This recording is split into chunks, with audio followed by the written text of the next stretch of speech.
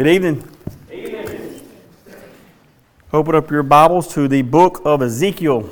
We'll further our study in this great, often neglected book, Ezekiel.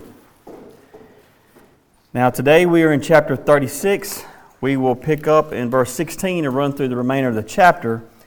But before we do, I just thought I'd lay a few of the cards on the table. There's always some foundational or fundamental truths that we carry into Bible interpretation. There's some things that we just know that Scripture teaches, and we carry them with us as we're reading any passage. And I'm going to tell you right now, here's a couple of them that I'm carrying into this with me. One is Israel is the people of God. You can turn to Jeremiah 31 if you want to. It's just one book prior to Ezekiel, one book to your left. Jeremiah 31, verse 35. Is where I'm going to be reading. But we also have the promise that God made to Abraham. That they would be a people. He would bring a people from him. They would be an everlasting nation. But in Jeremiah 31, verse 35, beginning there, we read this. This says the Lord Yahweh. Thus says the Lord, who gives the sun for light by day, and the fixed order of the moon and the stars for light by night, who stirs up the sea so that its waves roar. The Lord of hosts is his name. If this fixed order departs from before me, declares the Lord, then shall the offspring of Israel cease from being a nation before me forever. So when you look out and you see the sun giving its light during the day, you look out at night and you see the moon and the stars, you go to the beach and you see the waves giving and making their roar, then you can know that, as it says right here, that the offspring of Israel has not ceased from being a nation before the Lord. We can continue, verse 37. Thus says the Lord, if the heavens above can be measured, and the foundations of the earth below be explored, then I will cast off all the offspring of Israel for all that they have done, declares the Lord. So in spite of all that they had done, they're still a nation and a people of God.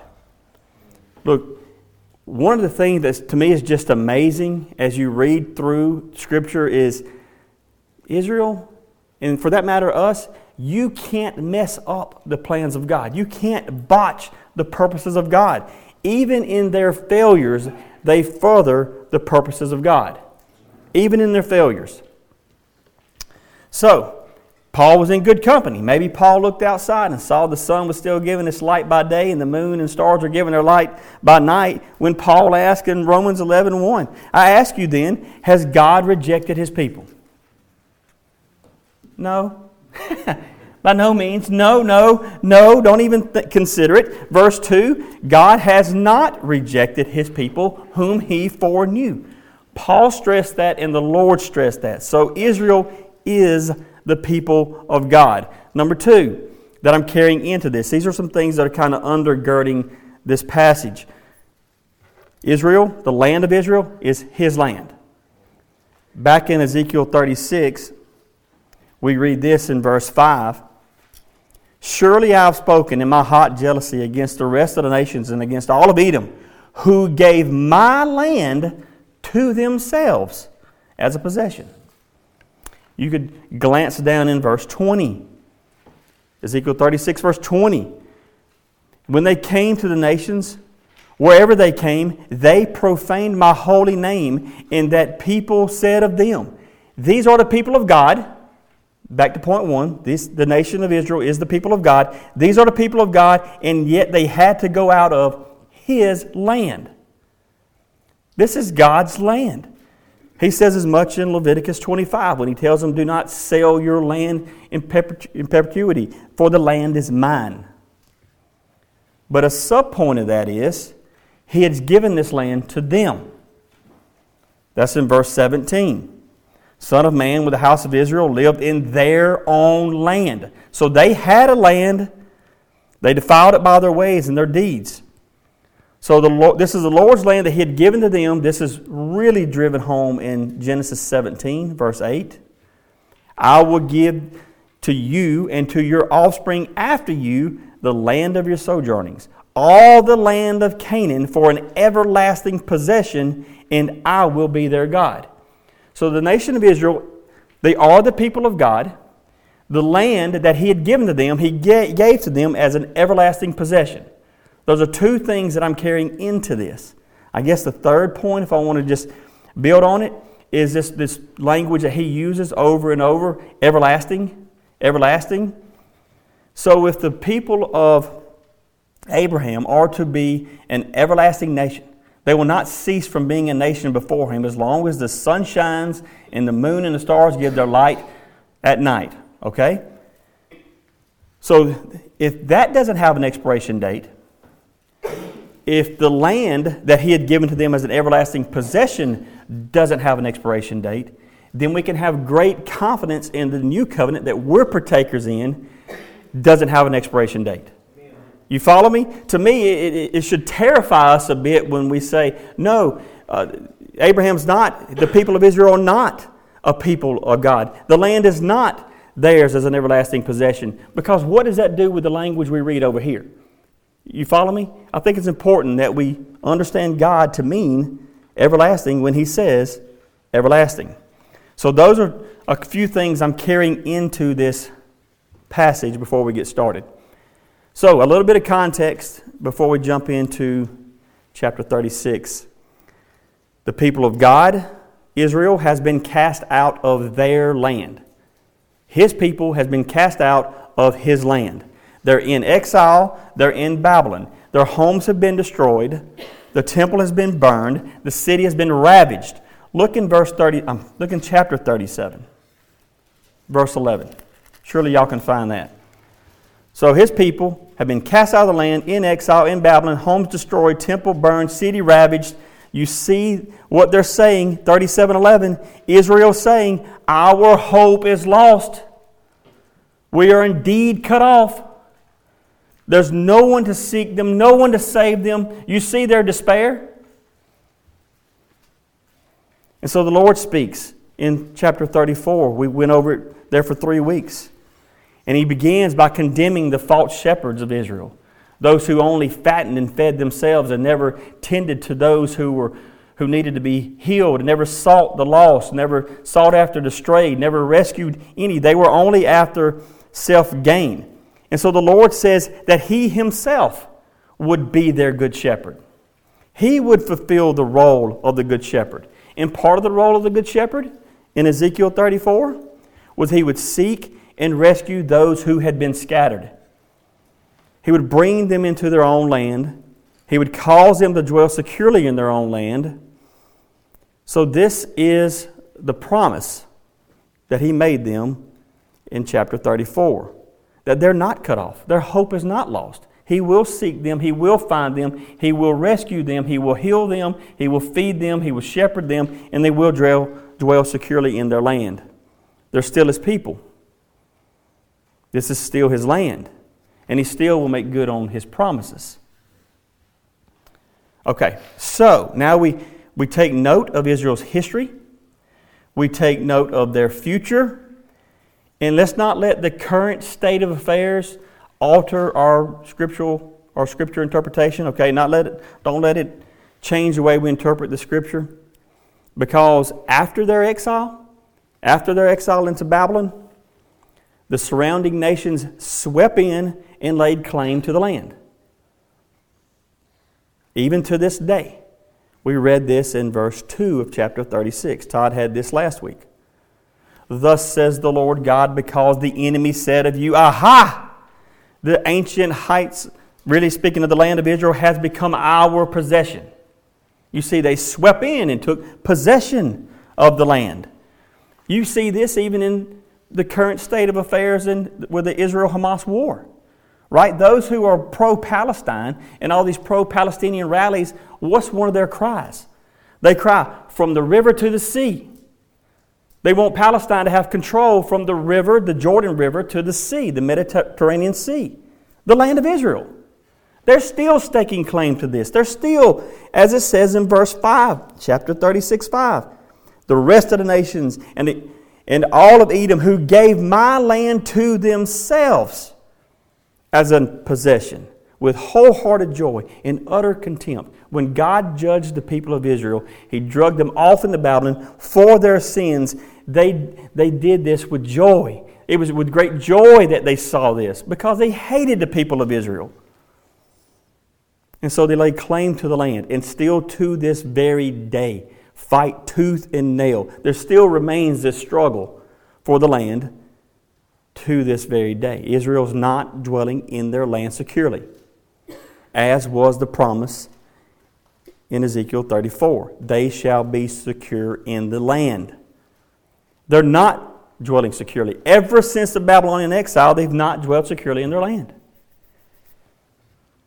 But yet we read the passage of Ezekiel 34, and we see that the Lord He's going to clear the land and plant them there. But He's not kind of shooing them away as you would do maybe a puppy or some stray animal. He's going to destroy them. He's going to destroy them and plant His people in their land, and they will dwell in peace and prosperity. That's what Ezekiel 34 says. It's going to be echoed here in Ezekiel 36. So as we come to this, with all that being said, we have a couple of options on how we can run to this passage. Option one, you could say, well, these promises to Israel are not to be taken literal. They are to be spiritual. They are to be spiritualized, right? They're not literal. And Todd kind of mentioned last week that you should always take a literal, grammatical, historical, hermeneutic approach to Scripture. But these promises are not to be taken literal, they're to be spiritualized. That's option one. Option two, and to be fair, I hadn't heard anybody say this, but option two would be the Lord didn't completely fulfill His role as a good shepherd. That is an option. He either didn't do it, He didn't do exactly what He said He would do, it is to be spiritualized, or option three, these are literal promises, they are certain, and therefore they must still yet be future.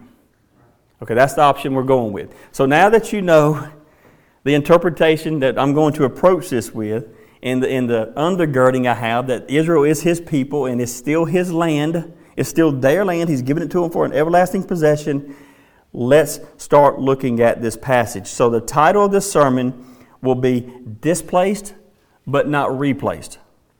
Israel is displaced, but they're not replaced. In the section we're going to cover tonight, there's really going to be the answer given to two questions. The first question is going to be answered in verses 16 through 21. The question could go like this: if we're your people, and they are, and this land is given to us as an everlasting possession, and it is, why are we in Babylon? Why are we not in our land? Let's read verses 16 through 21. The word of the Lord came to me, Son of man, when the house of Israel lived in their own land, they defiled it by their ways and their deeds. Their ways were before me like the uncleanness of a woman in her menstrual impurity. So I poured out my wrath upon them for the blood that they had shed in the land, for the idols with which they had defiled it. I scattered them among the nations, and they were dispersed through the countries. In accordance with their ways and their deeds, I judged them. But when they came to the nations, wherever they came, they profaned my holy name, and that the people said of them, These are the people of the Lord, and yet they had to go out of His land. But I had concern for my holy name, which the house of Israel hath profaned among the nations to which they came. So why are they not in the land? The answer is obvious. Their way of life was as unclean as a woman in her menstrual impurity. That's what it says. And if you notice in verse 17, it says, they defiled it by their ways. They defiled the land. Even the land was defiled by their manner of life. Maybe this kind of harkens back to the law, Leviticus 15. The woman during her menstrual impurity there was considered unclean. Everything she touched was unclean. Everything she laid on was unclean. Everything she sat on was unclean. That's where they are.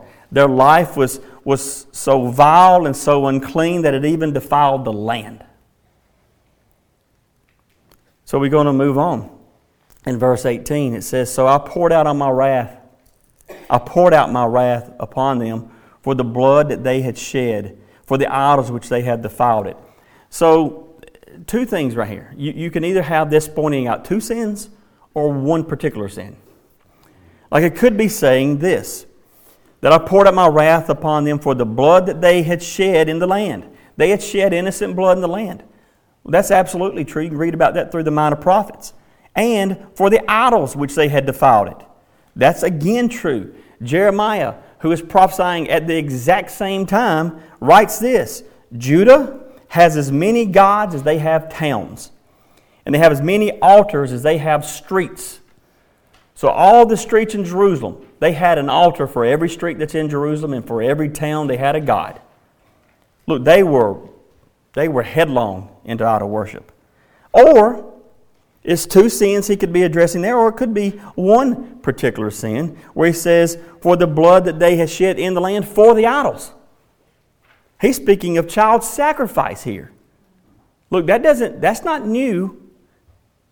It's sick, but it's not new. Chapter 16, verse 36 says this, because of the blood of your children that you gave to them, being the little g gods, the idols. Chapter 20, verse 31, he says this, when you present your gifts and offer up your children in fire. Chapter 23, verse 37, for they have committed adultery, and blood is on their hands. With their idols they have committed adultery, and they have even offered up to them, the idols, for food the children with whom they had borne to me. They were offering up their children to these little g gods. It goes on in 23:39. This is what's so startling. It says, for when they had slaughtered their children in sacrifice to their idols on the same day, they came into my sanctuary to profane it. You see, they didn't dabble in idolatry. They were headlong in idolatry. They were a sinful, rebellious people, worshiping idols of wood and stone, sacrificing their children. And it actually says that they were defiling themselves with all your idols to this day. In Ezekiel's day. They're in Babylon, still worshiping idols to this day. Ezekiel's day. Under judgment for worshiping idols. In judgment, still worshiping idols. So, again, this could be two sins. Shedding innocent blood, idol worship. Or it could be the one sin of child sacrifice, that they're shedding innocent blood for the idols, which that would be the way I would lean. Verse 19, I scattered them among the nations, and they were dispersed through the countries in accordance with their ways and their deeds. I judged them. I judged them. I judged them. The Lord is the one who brought about this judgment. The Lord poured out His wrath on them, scattering them, judging them, and He does so according to their ways and their deeds. Verses 20 and 21. But when they came to the nations, wherever they came, they profaned my holy name. And that the people said of them, these are the people of the Lord, and yet they had to go out of His land. But I had concern for my holy name, with which the house of Israel had profaned among the nations to which they came. Look, it's very clear right here that God is going to act for His name's sake. And when it says His name, it's not His name as in Brian. It's talking about His character, the totality of who God is, all His attributes and all His characters, what's encompassed with that word. So when they lived in the land of Canaan, when they lived in the land that He had given to them, they profaned His name by their wicked lifestyle. So, for His name's sake, He rightly and perfectly judges them, right? Sending them out, scattering them, judging them. But there's an effect to this judgment. Now the people are saying, these are the people of the Lord. And yet they had to go out of His land. See, it presented Yahweh, the God of Israel, as an impotent, powerless, weak, unable to keep His people. Overpowered by the Babylonian gods. That's the way a polytheist would have saw this. You see, His perfect judgment on them for their good, gave him a black eye. But you see, God doesn't cover up the sins of his people. Like a parent who's so concerned with his name that he doesn't address the sins of his children. He exposes the sins of his people. He chastens them. He judges them. This is amazing and heart-wrenching all at the same time. That God is for himself and God is for the believer. And that's something we all know. We probably recite verses and passages of Scripture and never really hone in or zero in on that particular phrase. Psalm 23 is one of the most common psalms, or most well-known psalm, right? The Lord is my shepherd, I shall not want.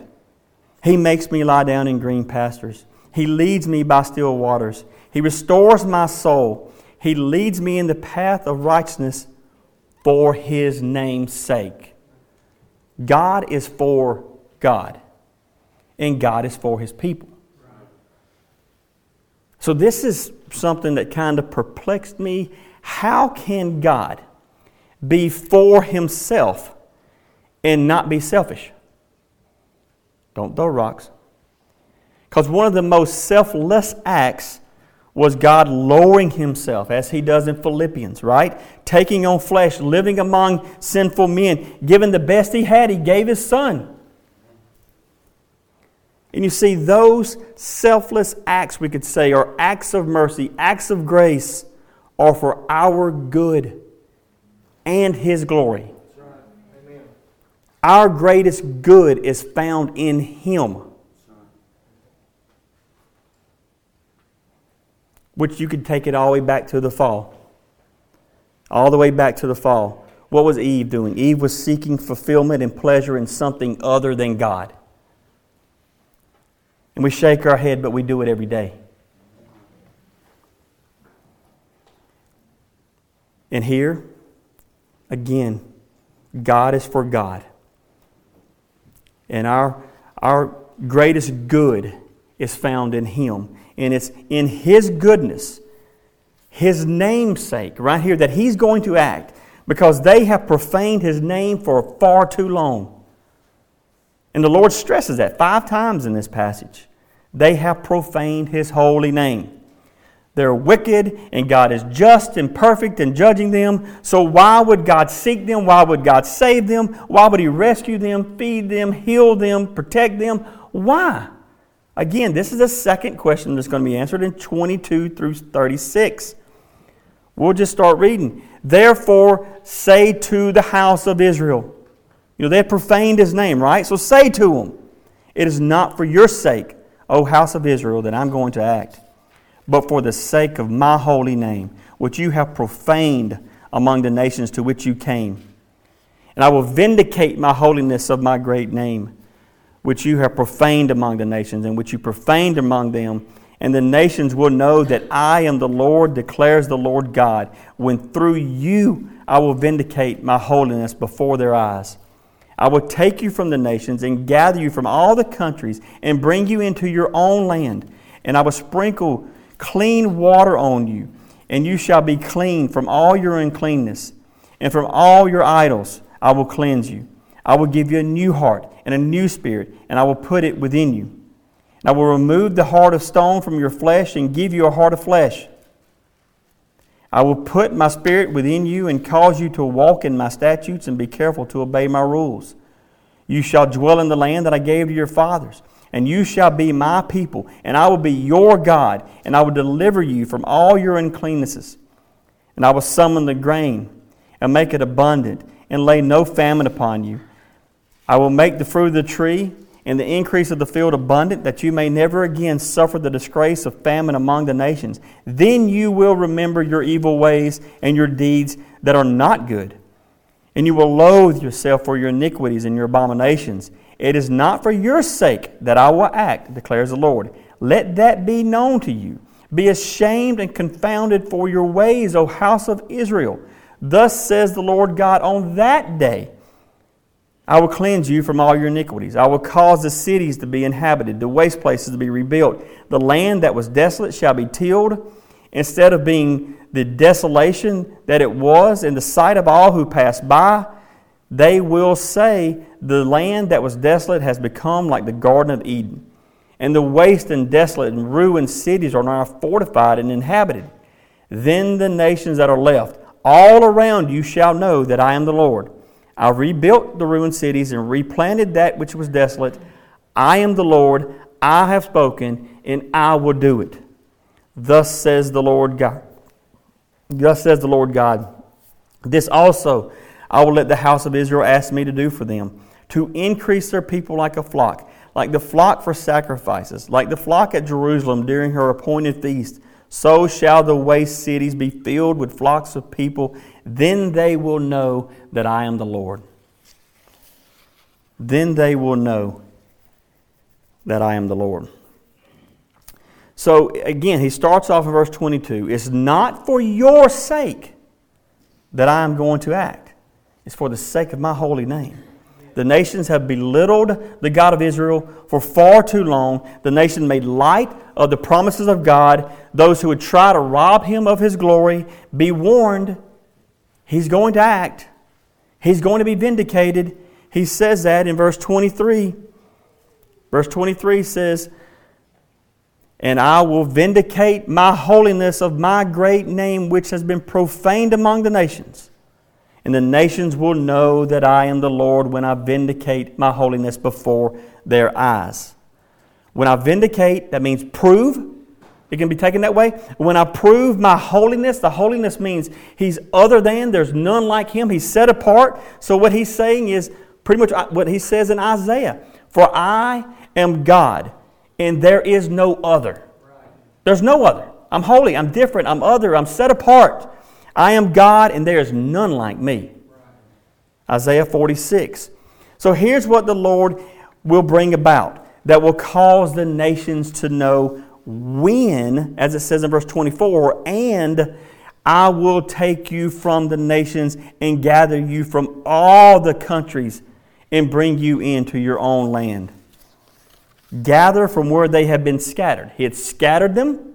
He's going to gather them. He's going to bring them into their own land. It says here, verse 25, he's going to cleanse them from all their uncleanness.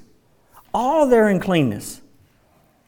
Actually, in that parallel passage, Jeremiah 31, the promise of the new covenant, it says there, Jeremiah 31:34, I will forgive their iniquity and I will remember their sin no more.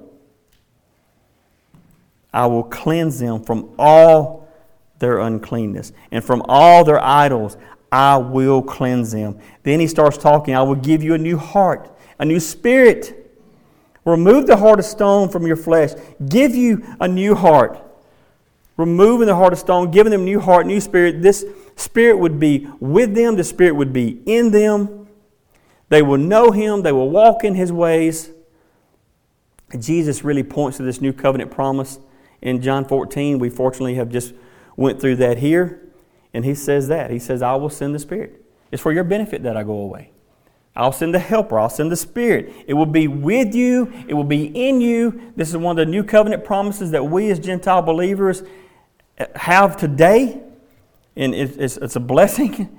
It's an amazing blessing that the Old Testament saints didn't enjoy. And you shall dwell, look in verse 28. You shall dwell in the land that I gave to your fathers.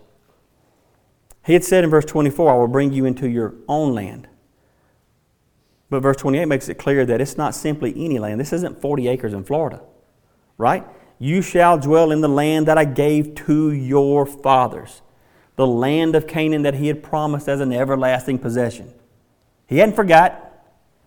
And he says, you shall be my people and I will be your God. A renewed, restored relationship. 29 and 30. I will deliver you from all your uncleanness. I will summon the grain and make it abundant and lay no famine upon you. The fruit of the tree, the increase of the field. You may never again suffer the disgrace of famine. The land will produce its grain. The trees will yield their fruit. Famine will be a thing of the past. Famine will be forgotten. 31.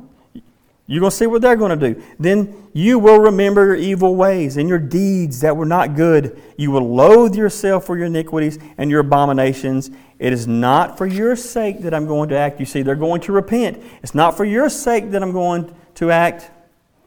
Rather, you should be ashamed and confounded in your ways. Look, it's not for your sake. You didn't earn this. You didn't merit this.